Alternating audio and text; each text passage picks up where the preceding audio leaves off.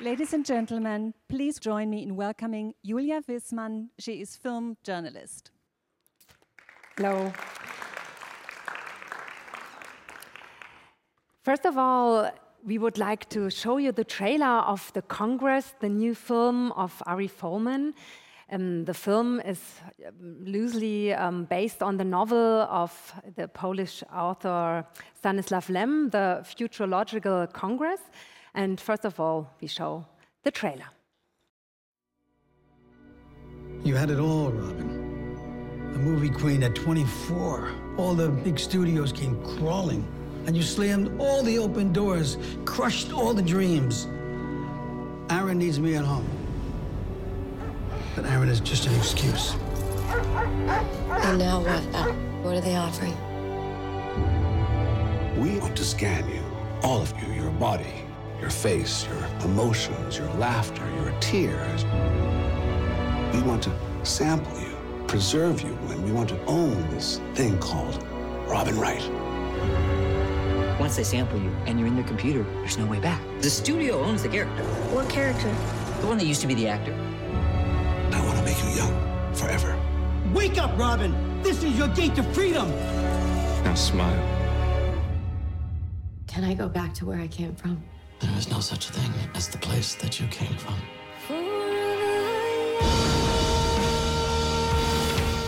Wow, you look fantastic. Animated, I mean. You're the sixth one today. The sixth what? The sixth Robin Wright. How do I know if I'm dreaming? Look at us! Aaron? To find Aaron, we have to go on a very long journey.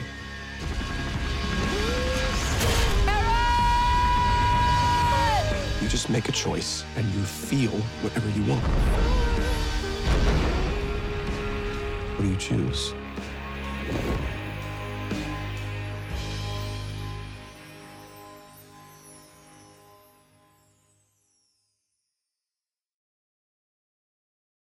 And please welcome the director, Ari Folman, on stage.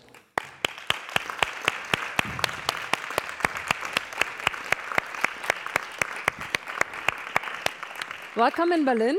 Yeah, it's a long introduction. I was waiting since 8 o'clock in the morning. Yeah, really. Backstage. Yeah, it's a really long trailer. It's a Yeah. really big film with a lot of fantasy in it, and a lot of characters, and a lot of ideas, and a lot of questions also. And I have some questions for you. Let's do them. We know you from Waltz with Bashir. How Yes. did this story come to you? Why Stanisław Lem? Why the Futurological Congress?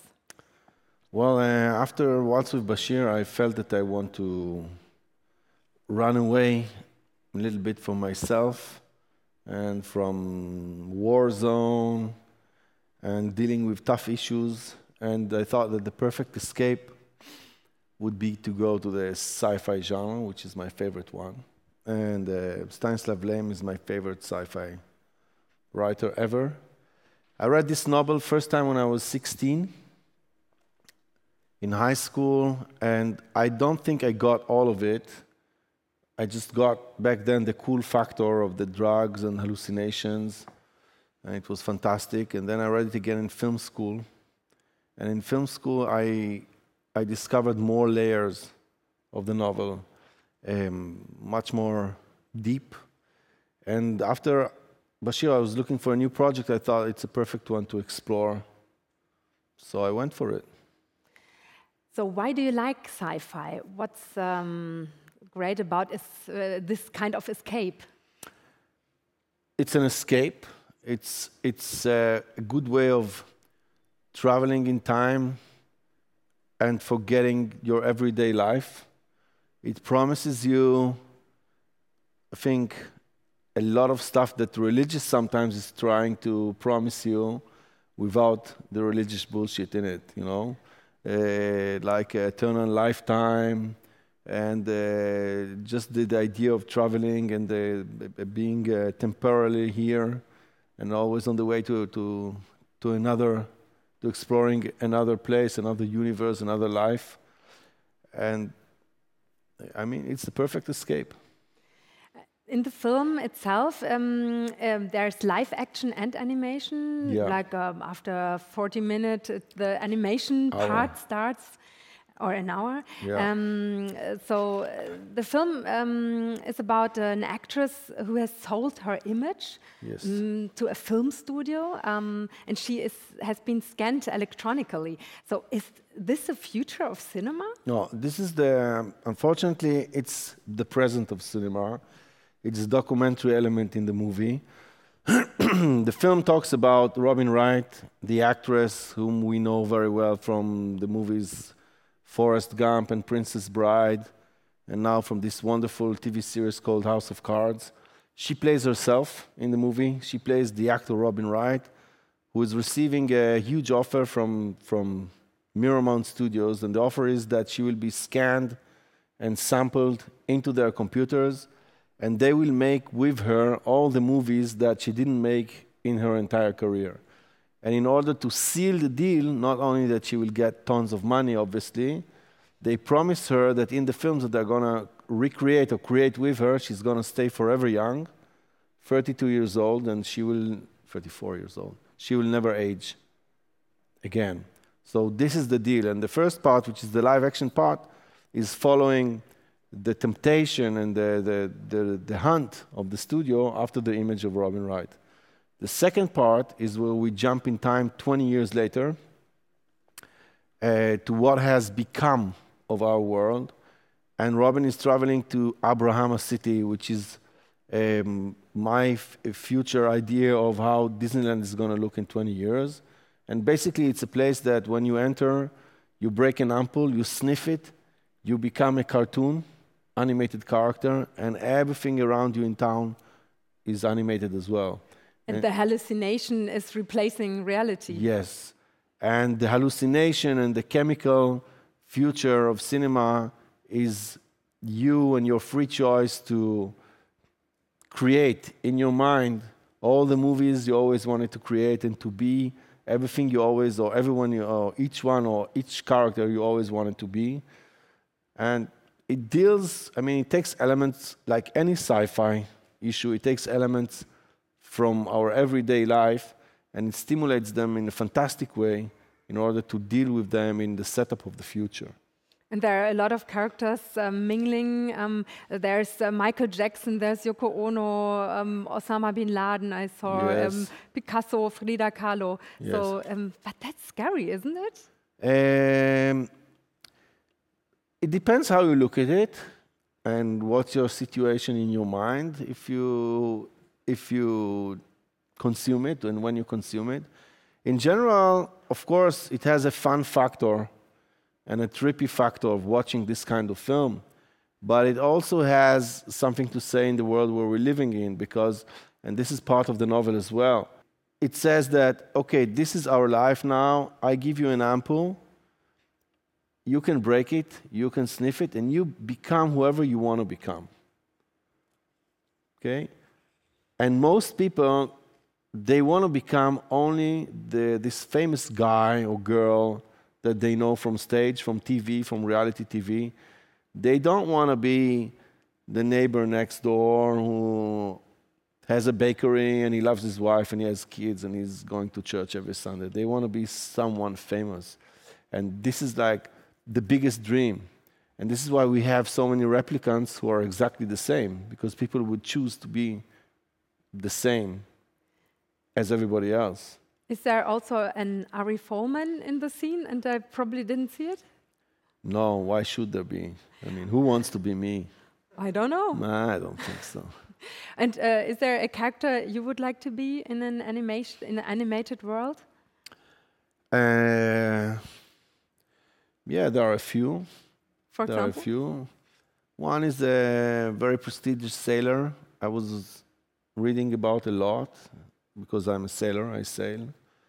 And I would like to meet in the animated world Frank Zappa and have a vegetarian dinner with him and discuss the cruelty of big, gigantic entertainment business, like from his time, the record manufacturers and And yeah, Frank Zappa is a good deal. So your film is also, you criticize the film studios, the film industry, the entertainment industry.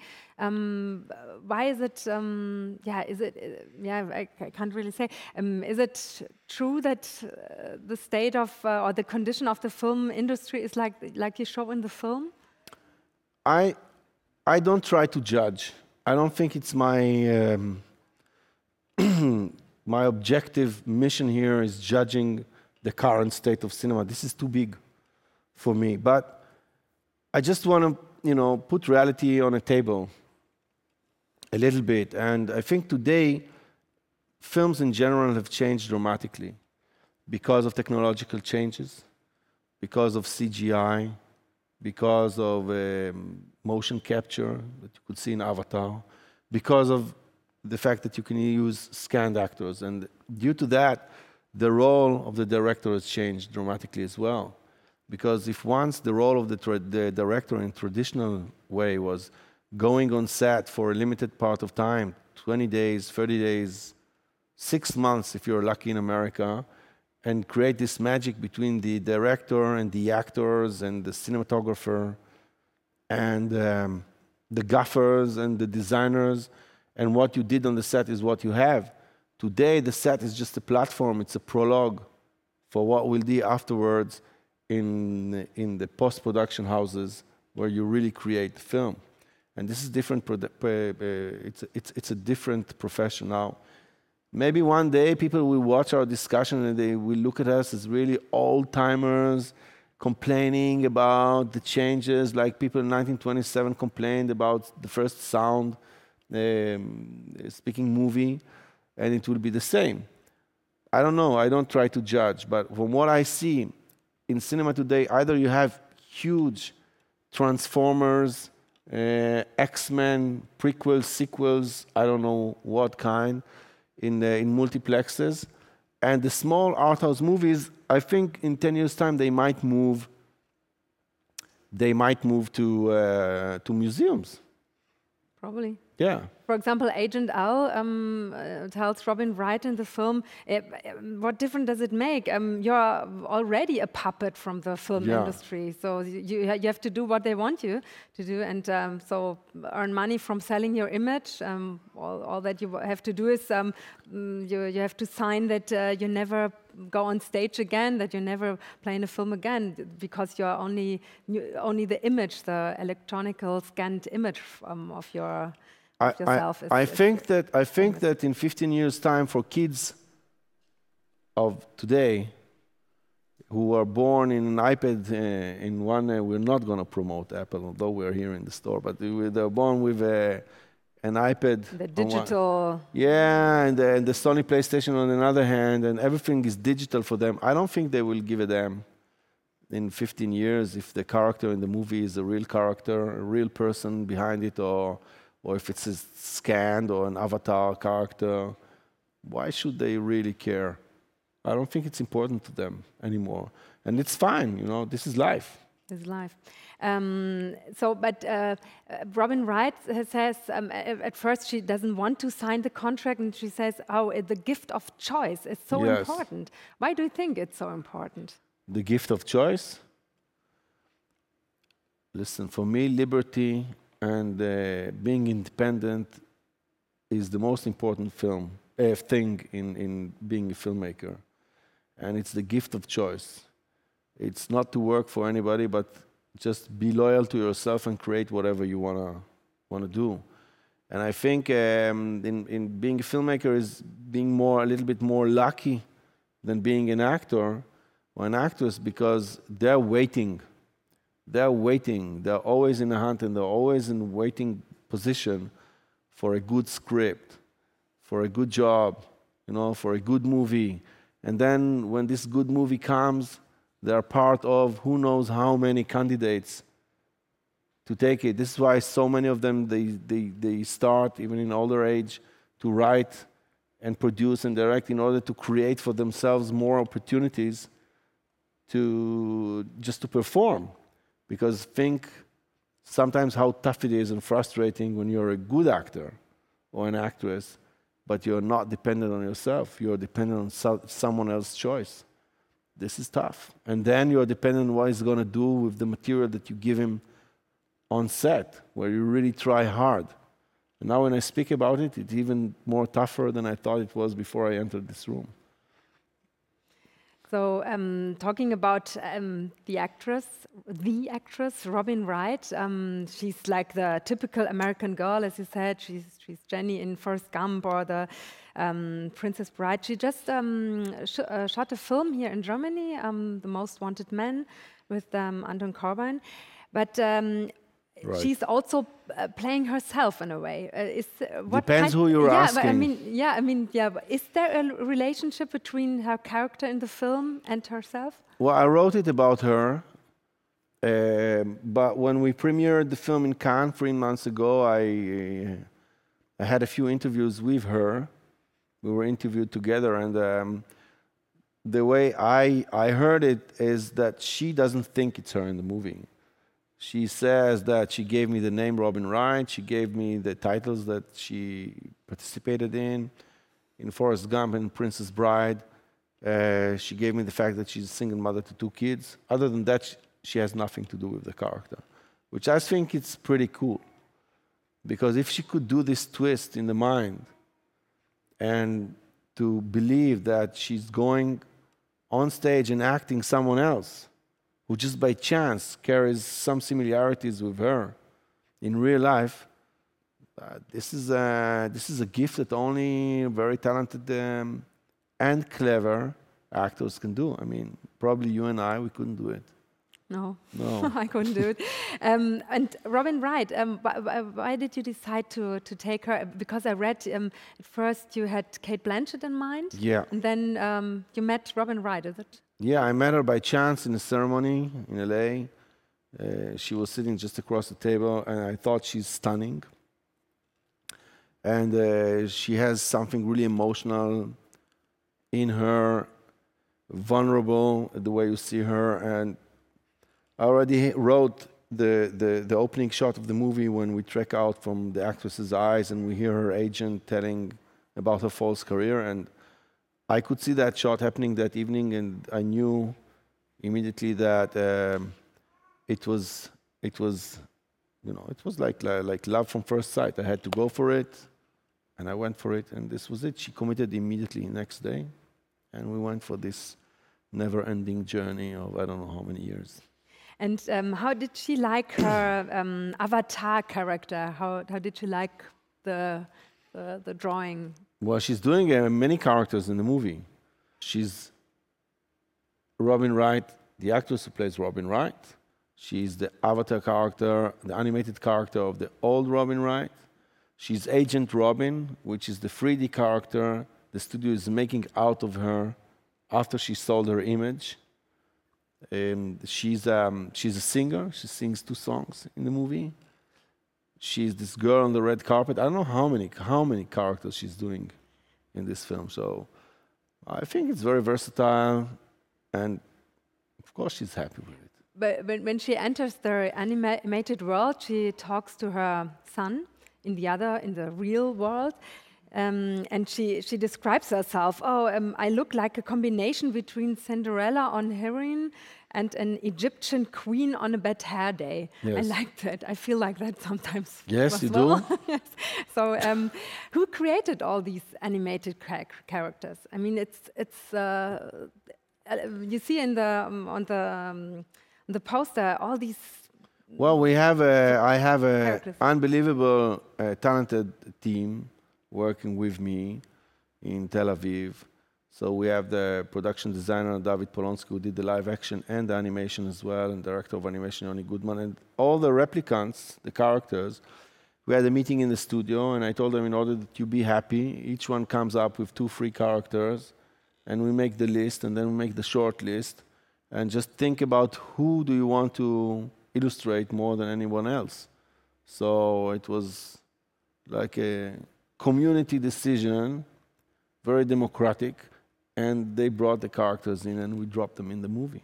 And the director, Yoni Goodman, coordinated all these. Yeah, he was the director of animation, and basically we did animation in 9 countries, Wow. which is completely insane. You don't want to do it. You don't want to do it. When I started the project, I had really black hair, you know, and it turned out white because of that. And it was tough. It was too much. But according to European financing system, you have no real choice because you raise money in different countries and different regions, and you have to spend the money where you raise it. So we had to work eventually in the places where we raised money, and it became like 6 in the beginning, then 9 different places. And the live-action film is also shot in Berlin. I saw some scenes It's shot here in mainly. Tempelhof. It's shot in California, and it's shot in Berlin, in Tempelhof, and in Northern Westphalia. We have scenes. The other trailer is shot there near Dortmund. Yeah. So, what did you like about the old airport Tempelhof here? Well, I think it's one of the most extraordinary building I've ever seen, architecture-wise. It's fantastic inside. And we had more scenes inside that somehow didn't make their way into the movie as well. But it's a blowing mind architecture. It's fantastic. Mm-hmm. You mentioned the scene on the where she plays the character, the rebel Robin. Yeah, the agent. Yeah, agent Robin, and she's on this bomb, and this is a tribute to Dr. Strangelove. Yes, obviously. Obviously, and so you like Stanley Kubrick, I guess. Well, of course, I love Kubrick, and we have. The music from Barry Lyndon used. It's not his music, but it's used in the entrance to Abraham City, and we have the tribute. As much as I could do to imitate the original scene of Doctor Strangelove, the bomb scene, one of the most famous scenes I think in the history of films, and in the ending, which we're not gonna give the spoiler here. But it takes a lot from the Odyssey 2001 of his, so it's for me, in my mind at least, it's influenced a lot by Kubrick, who I think for me maybe was the greatest filmmaker ever, because I think in each and every genre he made one of the top 1 or 2 films in comedy, in horror, in sci-fi, in historic drama. War movies. He explored and he tried so many ways, and each and every one of them is different and is a great movie. So he's one of a kind. He's a master. Your films are also very different. You did a lot of documentaries, and Walt with Bashir, of course, the highly awarded film. Compare when you compare your work. How important is the Congress for you? I think that every film that you do, your close circles in your life that are not close. Even if you're aware of what you're doing or non-aware sometimes, but one day you will wake up in the morning and you will understand why you did this film and why you did this film a different way.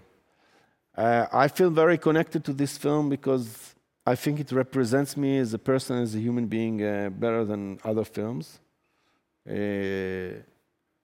It's more complex, it's really wild and vivid, and I love the film. It's really wild, it's really like a trip. Yeah, it is a trip. And it's good to mention it that after all the serious stuff that we've been talking now, first of all, it's a trip that when you go to the theater and watch it, and don't watch it downloaded, just go to the theater and watch it, you enter this journey with Robin Wright. She's a gorgeous, beautiful, brave, clever actress in one universe, and you end up after 2 hours riding this roller coaster in a completely different universe, and you cannot complain that the value of the ticket was you didn't gain it back when in the cinema. So yeah, because it's a trip and you don't have to take drugs. I mean, that's really great. I mean, you can do it with drugs as well. I think it's too. That is really too much. It's up to you, but from what I read in the critics, some of them could do it without drugs as well. Yes. So, yeah. I would like to talk about another character in the animated world. He's called Reeve Bobs. Yes. Reeve Bobs. Reeve Bobs, yeah. Who could that be? Yeah. Who? Who could that be? Who I mean, he's. I have to explain it. You can see him in the trailer also. He's like a prophet, and he's preaching the future of technology in a way. Yeah. And, in German, by the way, in the German dubbing, he's it's like tough. Yeah. He's like. He's real tough. We don't say names, but he's real tough. Okay. Of course, it was influenced a lot by Steve Jobs, who was the prophet of technology until he died. I was always amazed by friends of mine who, because of time difference, used to wake at 4 a.m. in the morning to see Steve Jobs standing on stage and presenting the new iPad. Or iPhone, it amazed me. And the connection, we didn't have like really broad line, and it was tough to watch, but they were there. And considering the fact that us freaks, we used to take a mortgage in the bank in the late 80s and beginning of the 90s to buy an Apple computer, it's pretty amazing what happened during all these years, for the good and for the worse, by the way, if we can criticize in-house. And I think in the end, he got to the stage of a guru, of a religious guru, because I met so many people that Apple became religious for them. Maybe a replacement for Catholic religious is a matter of perception and perspective in life, but it's true. It was like religious. So I thought that it was the time to make a little bit fun of it as well. And we did in that really huge Laudi scene. So what do you think, what would have Steve Jobs think of your film? And of this? I don't think he would have had time to watch it, honestly. Probably he didn't have time to stuff like that. Probably. He was too busy. I mean, is this? There's a key scene in the film. You see in the trailer also. The Robin Wright, the real actor, is being scanned in this enormous 360-degree bubble thing. So, is this real? Is it? Yeah, this is a real scanning facility. Placed in USC, University of Southern California, in Los Angeles. It's you can see it in TED or in YouTube. It's called Light Stage 5. This is where they scan actors today. And I am in the preliminary plan of the movie. It was supposed to be done, ironically, in a CT room or X-ray room.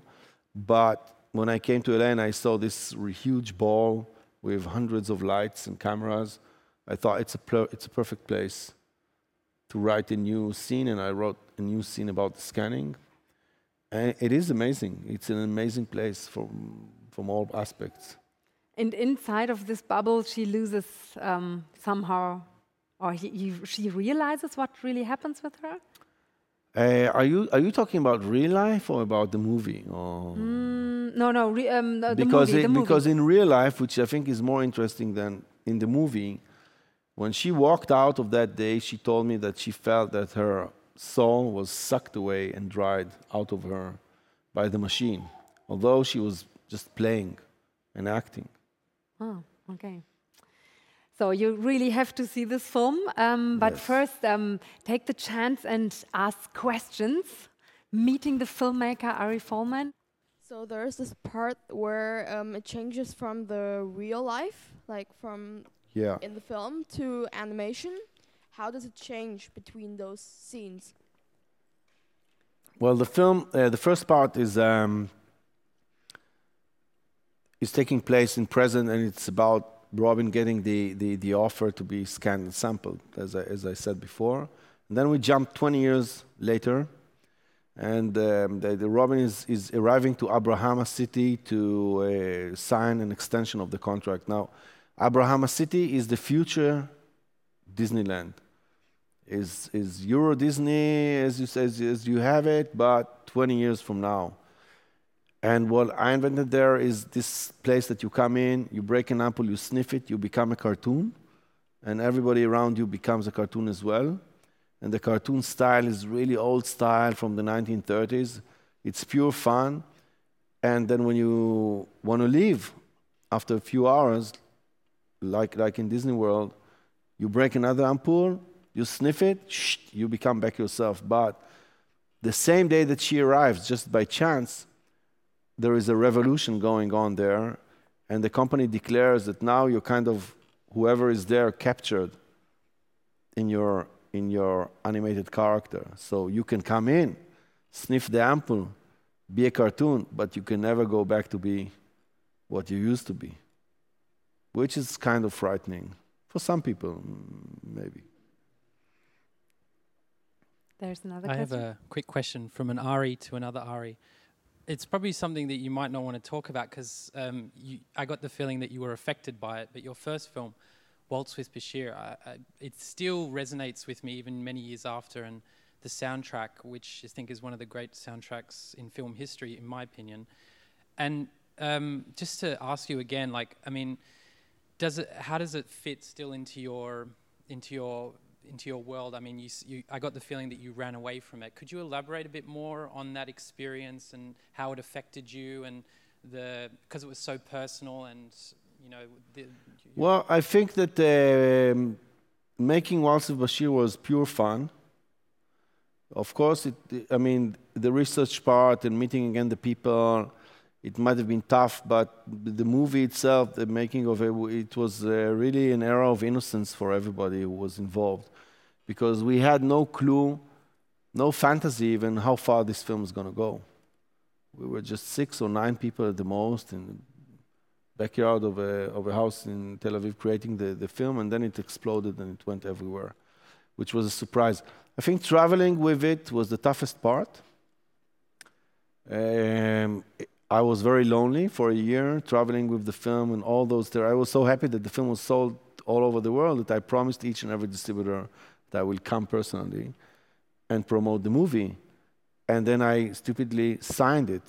So I really literally had to travel with the film for 1 year and answer the same 8 questions for a year. That was very tough. And this is why when I came back completely exhausted, I knew that I needed something else to run away towards. And this is why we're here tonight. Today, I don't know what time it is. We escaped in an animated world. Are there more questions here? Please wait for the microphone. Hello. I heard that the movie is based on a book. I don't remember the name of the book. Futurological Congress. Of Stanislav Lem. Yeah, but it's quite like broadly based, that you made a lot of changes. I don't know, I never read the book. So I'm interested to hear about the decision to make those changes. And I heard also that it was pretty hard to get the rights to work with the book from whoever. Well, I think when you adapt a book into a film, you have to take the liberty to do whatever you want to do. Especially if it's a book that you really love and you cherish the writer, like I adore Stanislav Lem. If you really think that you can do the film by copying the book, you're finished. It will never work because it's different formats and they don't convert. You need to take your own way. And when I started the process, by chance, there was a fantasy festival in Tel Aviv, and there was a lecture by a Polish journalist, because the book is Polish. And the title was, "Why did Stanislav Lem hate all the film adaptations that were made out of his books?" And I attended that lecture, and I felt so good, because I thought, yeah, if they're going to hate this one as well. I'm in a good company because there was one adaptation of Solaris by Tarkovsky, who was a great master of cinema, and one by Steven Soderbergh, who was a great master of cinema. And I said, okay, so they don't like mine as well. Everything's going to be cool. And this is where I got the freedom to do whatever I want to do, because I thought that even if I try to please them, they will never be pleased like the other guys. So the first part has nothing to do with the book, but it's inspired by the book. And the second part, which is the animated part, has a lot from the book. But I think the spirit of the novel is there in each and every scene. And surprisingly, a screening was held to the Stanislav Lem family, because he died, unfortunately, a few years ago, 10 days ago in Warsaw. And they loved the film. And they thought it was the most accurate adaptation ever made. Although Ion Tichy, the journalist from the book, is now Robin Wright, this gorgeous blonde actress from California. This is what became of the Polish journalist, you know.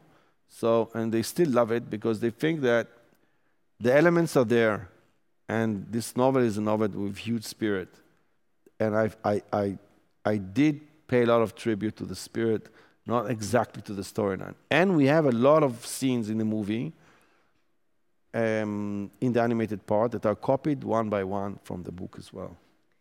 Can I ask him, what is the spirit of Stanislav Lem's novel, The Congress? I think it has a lot of layers, as I discussed in the beginning. It has a fun factor, a big one, that doesn't treat himself too seriously on one hand. On the other hand, it says a lot of very, very severe and serious things about life. And it's all there. As I said many times today, it's about identity. It's about what does it mean, free choice. Everything is there.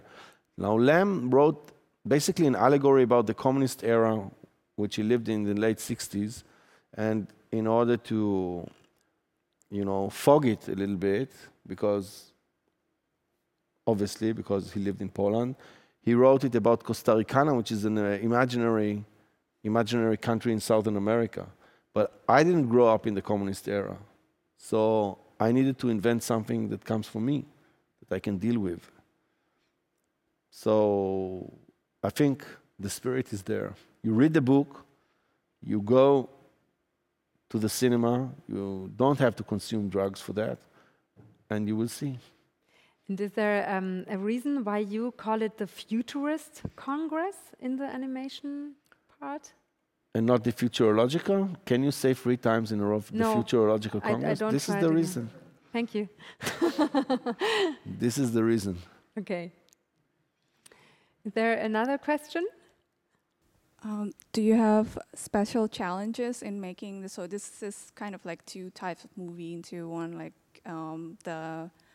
the real actors part, the real actor part, and the animation type, the animation movie. So is there a special challenge on how you could make those 2 work together well? Yes. Well, it's the biggest challenge. It's the biggest challenge in the movie by far, was to combine between the live action and animation and make the audience believe and follow the fact that they see for nearly 1 hour a live action film as they're used to, and suddenly the leading actress, she breaks an apple, she sniffs it, she becomes a cartoon, and you still have to believe that it's the same person. This is a huge challenge. Only this alone is a challenge of a lifetime, you know? So what I did in order to ease the pressure here, I shot the whole animated part with the actors. And they perform for the animators. They are really there. I thought that it's crucial that if you already get to know the actress in the first part and the other actors, when you see them animated, they will have the same style of walking, for example, the same facial expressions, all this stuff. And in order to imitate it correctly, I shot the animated part, I cut it, and it's a video movie that you can see. And based on that, we did the video board and the design and everything. And I must tell you that the actors who are big American actors, Robin and Harvey Keitel and Jon Hamm, I think they've seen everything, but I don't think they ever acted and played for animators. And they really loved it so much. They put a lot of effort in it, and I think it shows. Because each animator who was working on the animation, he had the reference on a monitor, on a screen of the actor's work. So the animator saw the video and then drew it? Yeah. They didn't work on the video, which is rotoscopia, and it's insulting to say it to an animator, because sometimes you read, beautiful rotoscopia in the movie, and they want to kill themselves. Not again, you know, we worked so hard. They saw it here, and they worked here. And it's handmade? Handmade. With a pen? Handmade. Or with a... Handmade in 9 different countries, handmade. Wow, handmade in 9 different countries. I mean, yeah, handmade. That's really unique. It is. It could be a subtitle of the movie. Yes. Yeah, good idea. There's another question. Did you only shoot the animated part with the 3 or 4 main actors, or did you really stage big scenes? I stage everything. Everything is staged. Fortunately, you can't see it here, but you know, if there is a robot taking her to the room, we shot a midget on the set, taking her with her suitcases to the room. Everything is shot. I try to dramatize everything that you see. If they're on the deck of the ship and rebels are coming, we had, I don't know how many extras, 30 or 40 extras running in the studio to imitate like the rebels running in and out. Everything is shot. It's really an interesting piece of work to see it, the video. It's funny. It's really weird. Because, of course, there's no costumes. Everybody comes dressed from home. But the essence of it is there. How do you work when you are not working with for the animated parts? Do you have storyboards? Do you think of in pictures when you? No, this is why I shoot the movie, because I'm not an animator, and I can't draw. Okay, so I need basics in order to work with my team. So this is why I shoot everything, and then I cut it with my editor, and then I present them a film, in this case 60 minutes film, and then I go with Yoni, who's the animation director, and we storyboard the whole film that I created. And this is the starting point. And from the storyboards, we go and make the designs and start the line test animation, the basic animation. Okay, great. How did you get all these, because you mentioned them, Harvey Keitel, Robin Wright, Harvey Keitel, Paul Giamatti, Jon Hamm, how did you convince them? I didn't have to convince them. If you really want to know, they all came for free. No. Yes. No. I mean, free for American actors is minimum scale is $3,200 a day. It's free, basically.